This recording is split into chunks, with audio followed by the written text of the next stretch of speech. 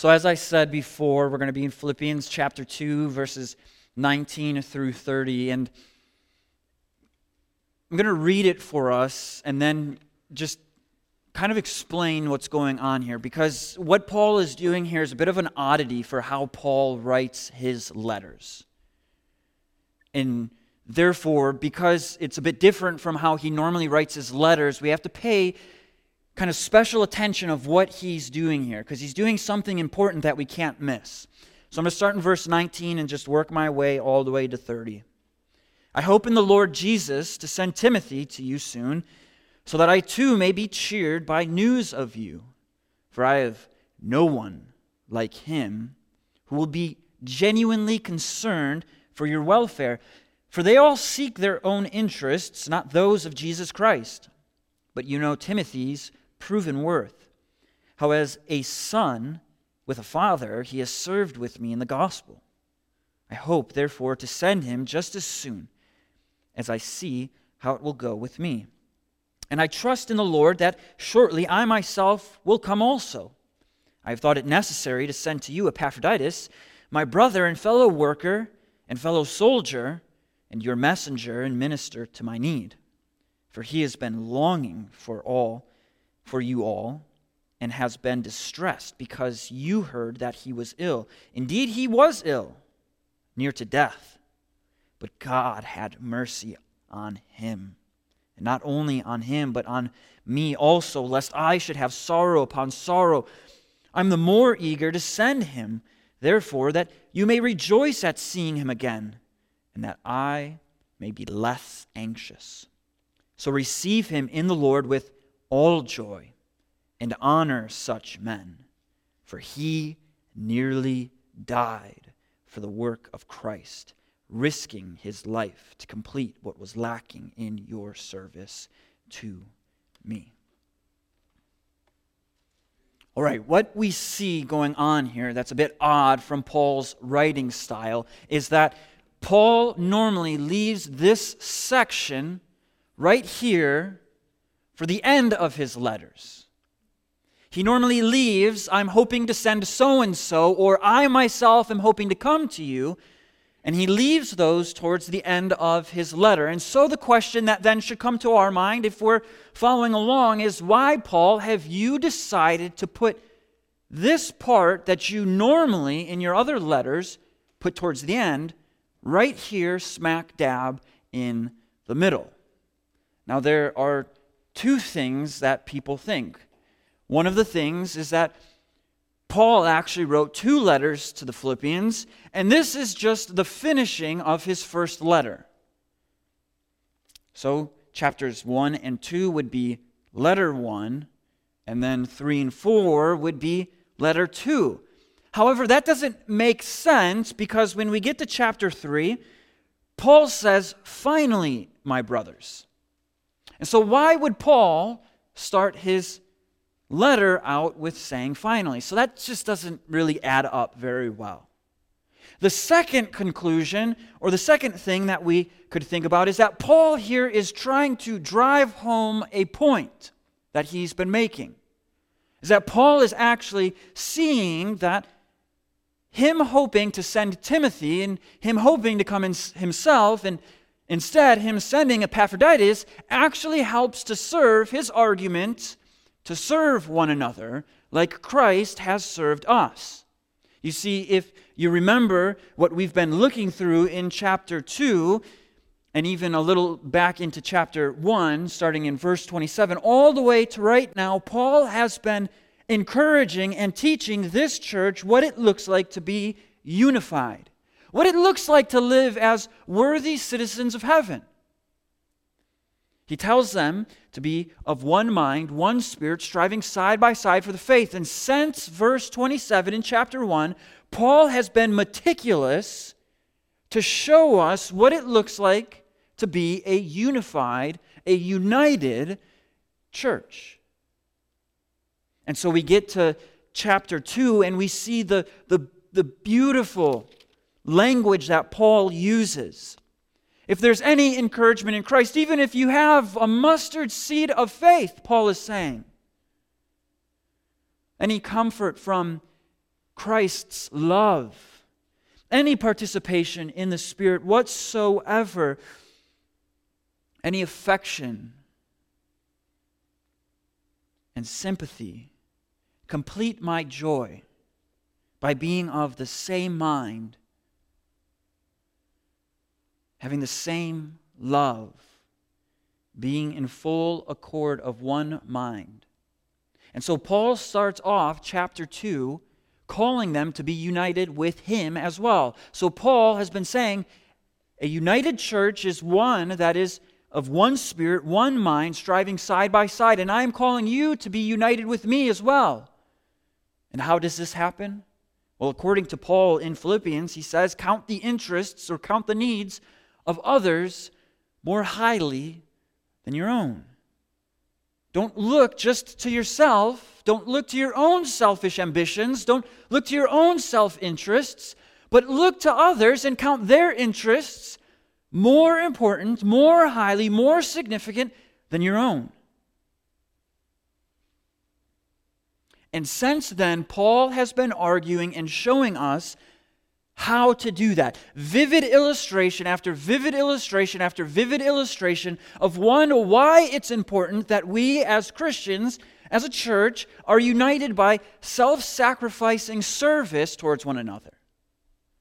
The first illustration that he uses is that of Jesus Christ, our Lord and Savior. He says that this was Christ's very own posture, is that God himself did not count equality with himself a thing to be grasped, but God emptied himself by becoming like man. How? By humbly serving us, becoming obedient to the point of death, even death on a cross. And so that's the first illustration that Paul uses to show us why we must be self-sacrificial Christians to serve one another, to count the interests of one another more highly. But it's almost as if Paul can hear the argument back. But Paul, that's Jesus. I could never live up to the standard of Jesus. I could never be Christ-like like that. And so what does Paul do next? Well, Paul uses himself as an illustration. As we saw last week, Paul is being poured out as an offering. He is being poured out as a sacrificial offering for the sake of the Philippians' faith. And so Paul is saying, if you cannot imitate Christ, then imitate me as I have served you by counting your interests more highly than my own. But it's almost as if Paul then hears the argument back. Well, Paul, you are an apostle. I could never be like you, Paul. Well, this is what we see here today, and this is why Paul has seen fit to put verses 19 through 30, this sending, instead of at the end, right here in the middle, is because he is going to show us how these two men, Timothy and Epaphroditus, are living worthy lives of the gospel. How these two men are not looking to their own interests, but to the interests of others. And so we come to verses 19 through 24, and we see something very common that Paul does in verses 19, 23, and 24, and that's his charge of saying, this is who I hope to send to you, Timothy. And it's important that we start off discussing, first off, who is Timothy? Timothy, as we see in here, is Paul's son in the faith. Timothy grew up with a wonderful mother and grandmother. Moms and grandmas in here, don't ever think that your discipleship towards your children and grandchildren don't count, because it is maybe one of the most important discipling relationships that you could possibly ever have in your life. Because Timothy's mom and grandma was faithful to disciple him in the faith from a young age. And Paul here then picks him up, puts him underneath his wing, and says, come with me, Timothy. And from a young age, Timothy is Paul's right-hand man. We even see that out of everybody that Paul has interacted with, who do we have in the Scriptures that Paul writes to specifically? It's Timothy.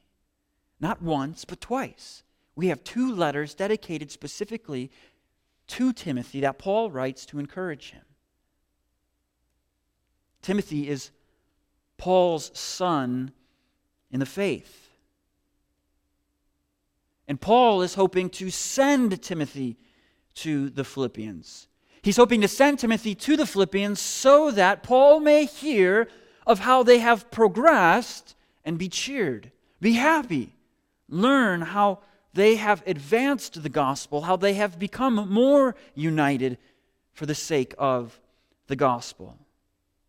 But until Paul can send Timothy, Paul tells the Philippians that he must wait. He must wait to send Timothy until he hears how his trial goes. Paul right here is in prison, as we've discussed before. And he is waiting to hear what the outcome of his trial will be. Now, we've seen that Paul is hopeful, and he really thinks that he's going to get out of prison. And so Paul tells the Philippians that not only does he hope to send Timothy, but Paul himself hopes to come and be there with the Philippians. And so besides the fact that Timothy is Paul's right-hand man, we need to ask ourselves, why is it that out of everybody that Paul knew, he sent Timothy? Or wanted to send Timothy? Why is it that Paul saw fit to send young Timothy for this job, this task? Why would Paul be so willing to send his right-hand man to go to the church of Philippi? Well, he tells us, and this is how we see Timothy's heart of being like Christ. Verses 20 through 22. For I have no one like him who will be genuinely concerned for your welfare. We need to stop here. There is nobody in Paul's circle that Paul sees that will be genuinely concerned for the sake of the Philippians.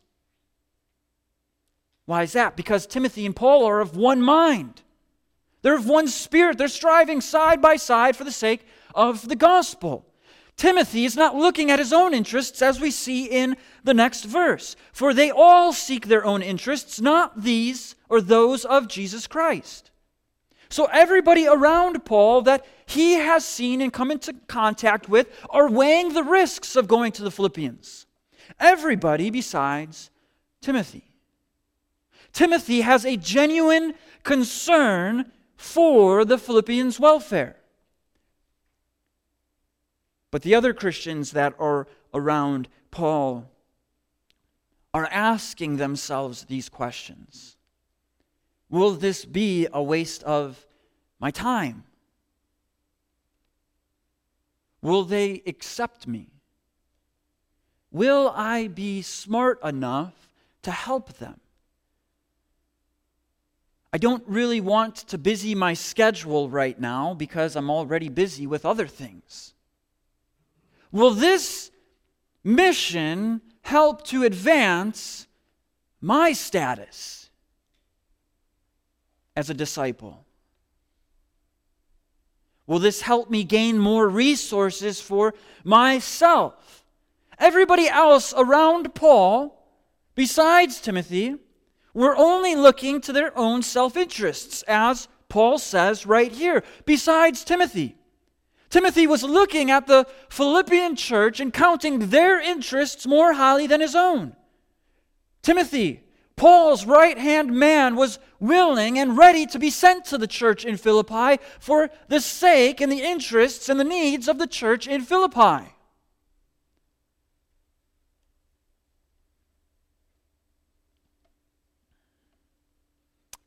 And how do we see Paul speak so highly of Timothy?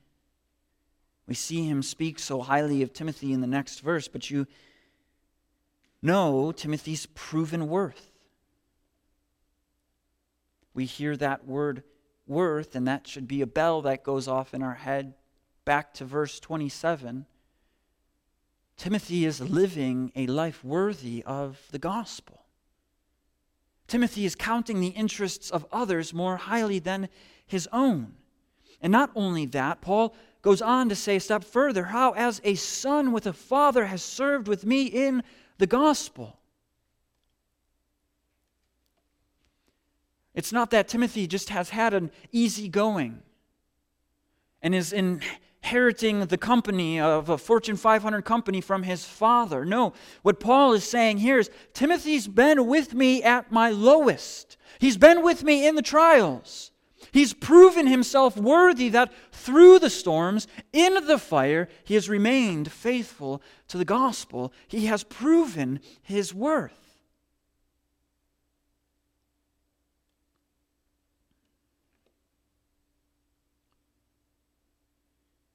In 1 John, what we see is John telling his readers what it looks like to live in the light. That those who live in the light are those who love their brothers and sisters. But John also goes on to say that if you hate your brothers and sisters, then you're not actually living in the light. And so we see right here what it looks like as Timothy is living as a light to the world. He loves his neighbors. He serves his neighbors. He looks at their interests more highly than his own. And so he is willing and ready to be sent for the sake of the Philippian church's needs and not his own. I'm fearful that in the church, far too often, we tolerate people. We say that we're willing to serve only until somebody tells us how to serve.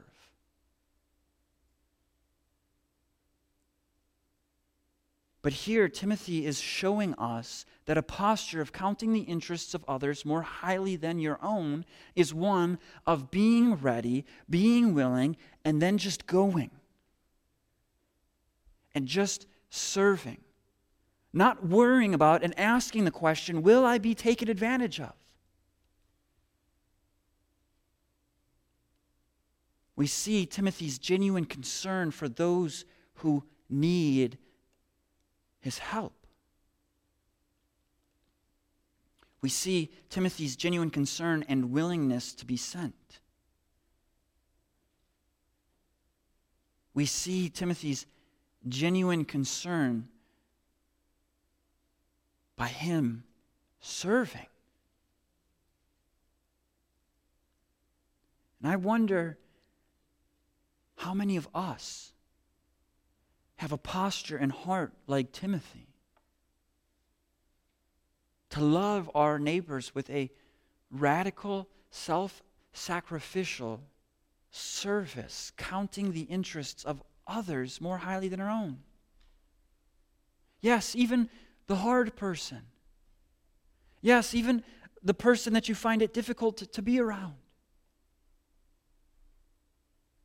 Yes, even the times when you feel like it is eating into your personal alone time.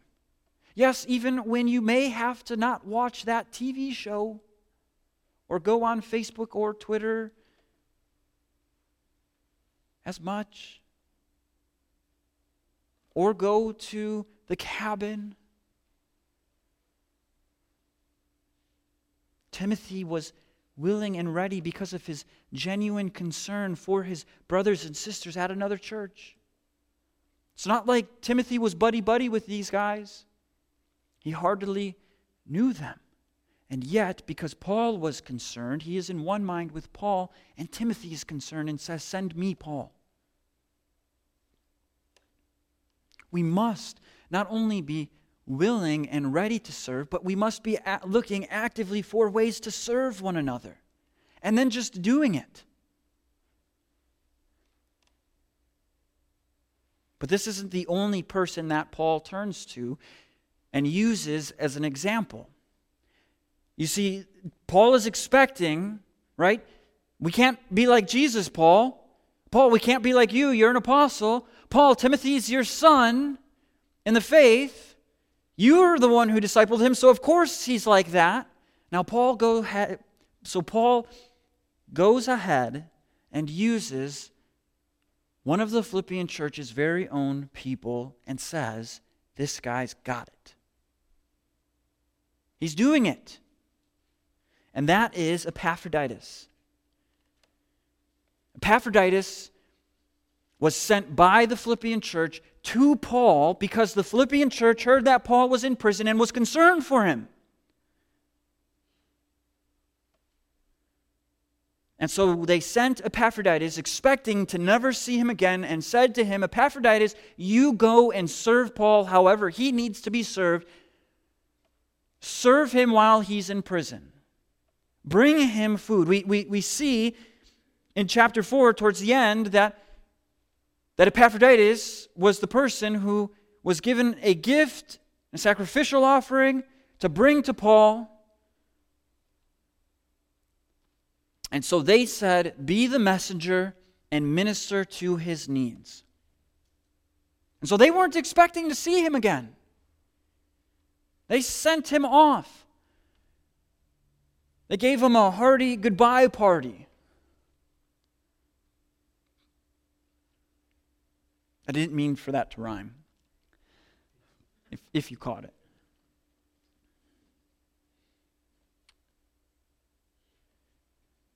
And so what Paul is doing here is he's going to send Epaphroditus back to the Philippian church.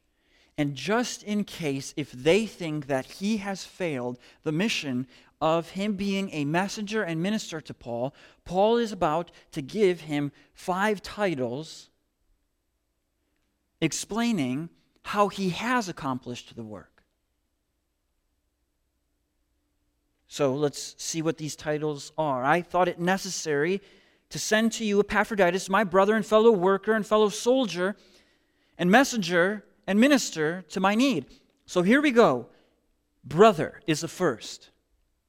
This isn't like your typical Christianese, like, hey, brother, how's it going? This, back in the first century, back during this time, Paul is indicating a deep intimacy that Epaphroditus is his brother. So don't you mess with him, because if you mess with him, then you're messing with me. And so there's this deep intimacy of Paul saying, this is my brother. But he goes a step further. This is my fellow laborer. Paul is now saying, he has worked with me. He has labored with me. He has done his job. But not only that, Paul then gives him another title, which is very unique, and we don't see this very often in Scripture, that he's a fellow soldier. And what Paul is saying here is, not only is he my brother, not only is he a fellow worker, but he's a fellow soldier, and he has taken a few hits. He's taken a few bumps and bruises in the spiritual cosmic war that is going on right now. And then he goes on to affirm he is and he has done exactly what you have sent him to do. He has been a messenger. And he has ministered to my needs. But something has happened of why Paul is sending Epaphroditus back. It's that he has longed for you. And he's been distressed. Epaphroditus has been distressed because you, the Philippian church, heard that he was ill. Indeed, he was ill near to death. But God had mercy on him, and not only on him, but me also, lest I should have sorrow upon sorrow. Epaphroditus is longing to be home with his church. This is an incredible reality. And let me just say it like this as kindly as I possibly can. Epaphroditus loved his church and wanted to be home with them. The word distressed here is indicating to us what Paul says about the Philippian church in chapter 1. How his insides yearn with affection like Christ Jesus yearns for this church. That's how Epaphroditus loved this church. Oh, how often do we go through the motions and think that we just have to show up to church? I wonder how many of us genuinely look forward and are excited to fellowship on Sunday mornings with our brothers and sisters. How many of us are actually genuinely excited to fellowship throughout the week with our brothers and sisters? This is Epaphroditus. He longed to be with his church. When he found out they heard that he was ill, he wanted to go to them and say, I'm okay, I'm good, I'm fine. They were concerned about him and he about them. There was this longing in his heart for his church. Do we have a longing in our heart for our church? Here's a good indicator of if our heart is in the right place when it comes to the Sunday service and the people that we have committed ourselves to. Epaphroditus can be that monitor. Do we long for the people in our church?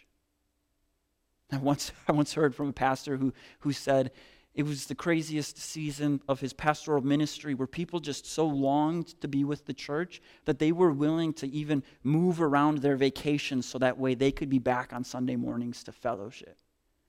I thought that was pretty incredible. But this is Epaphroditus, longing to be with his church. Because he was ill and he heard that, the Philippian church heard that he was ill. And Paul says that he was even afraid because if Epaphroditus would have died, then that would have brought sorrow upon sorrow on his heart. And this is why Paul says, I'm even more eager to send him to you. Therefore, when you see him, rejoice. Why? Welcome him home. Because like a soldier coming home from the battlefield, you must welcome Epaphroditus home because he has done his job. So receive him in the Lord. Receive him with joy. When he comes home, throw a big party for him. Welcome him home. Welcome him into your arms. Don't reject him and think that he hasn't done what he's been called to do. In fact, this is where we see Epaphroditus counting the interests of others more highly than himself. Is in verse 34, he nearly died for the work of Christ, risking his life to complete what was lacking in your service to me. Epaphroditus looked at Paul and said, how can I count your interests, Paul, more highly than my own? And what does this verse say? It says that Epaphroditus went so far to count Paul's interests more highly than his own, that it almost brought him to death. Epaphroditus saw the needs of Paul as so important that he was willing to almost die for Paul to serve him.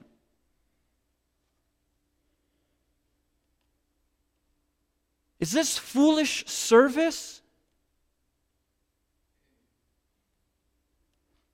Is Epaphroditus foolish for serving Paul or wanting to call Paul's interests more highly than his own to the point where he almost died? Is this foolish? No, this isn't foolish. This is the gospel that's taken root in Epaphroditus' heart. How do we see this? Where do we see this?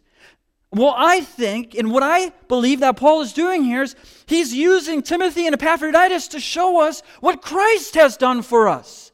Timothy, genuinely concerned about the needs of others, is willing to be sent to a strange place. Is this not what Paul says that God has done? Has genuinely been concerned for the sake of humanity to the point that he has come down himself? That Jesus Christ was genuinely concerned for the souls of his elect, that he has come down himself to serve them? This is Jesus. But it doesn't stop there, because we see Epaphroditus that he nearly died counting the interests of others more highly than his own. And do we not see Jesus Christ in Epaphroditus' life? That even though Epaphroditus almost died, he didn't. But there is one who has died. There is one who has counted the interests of others more highly than his own, to the point that he was willing to be obedient to the point of death. And so, even though Epaphroditus doesn't die, Jesus dies. Jesus dies an unjust death by serving us in the greatest way, by taking on our sin, obeying the law perfectly, and laying down his life so that you and I could be reconciled back to him. Paul is using these two men to show that the gospel has taken so root in their heart that they are being like Christ and fulfilling what Paul has called the church in Philippi to do. This is what Paul is calling us to do today. To count the interests of others more highly than our own. To serve one another like a Christ-like service.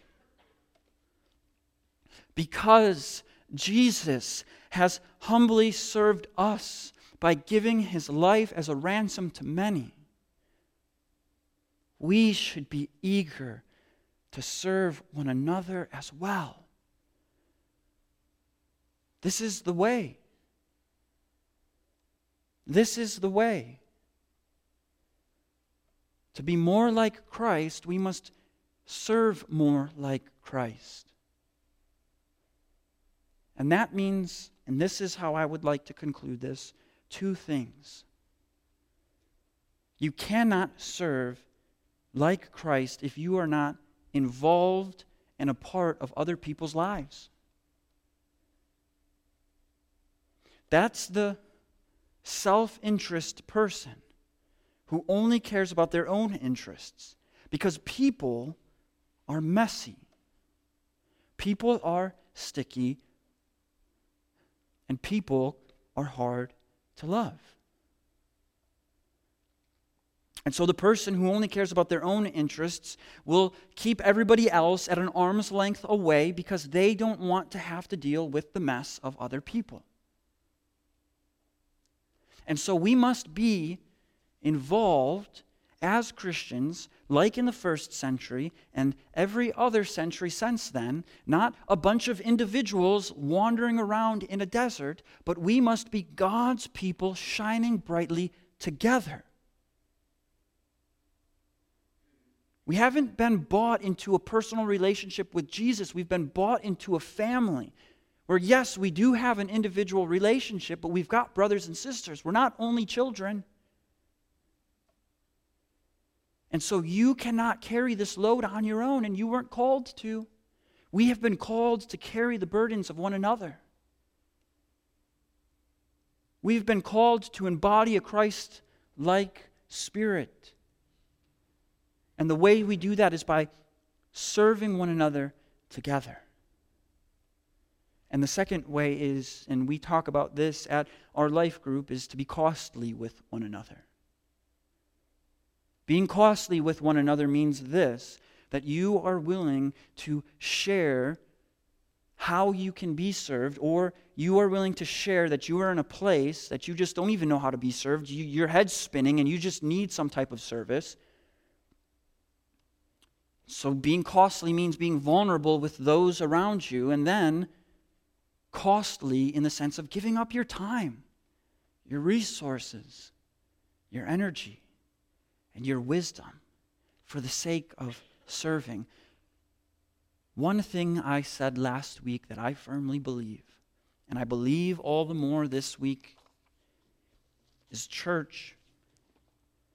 We have two choices, shine brightly or die. And the way we shine brightly is by serving one another. And the way we die as a church is to be a bunch of individuals that get together, leave, never count the interests of others more highly than our own. And so we're still faced with these two options. Shine bright by serving one another, being like Christ so that our community can see that, or die. I want to shine brightly with you all. I hope you want to do the same. Let's pray.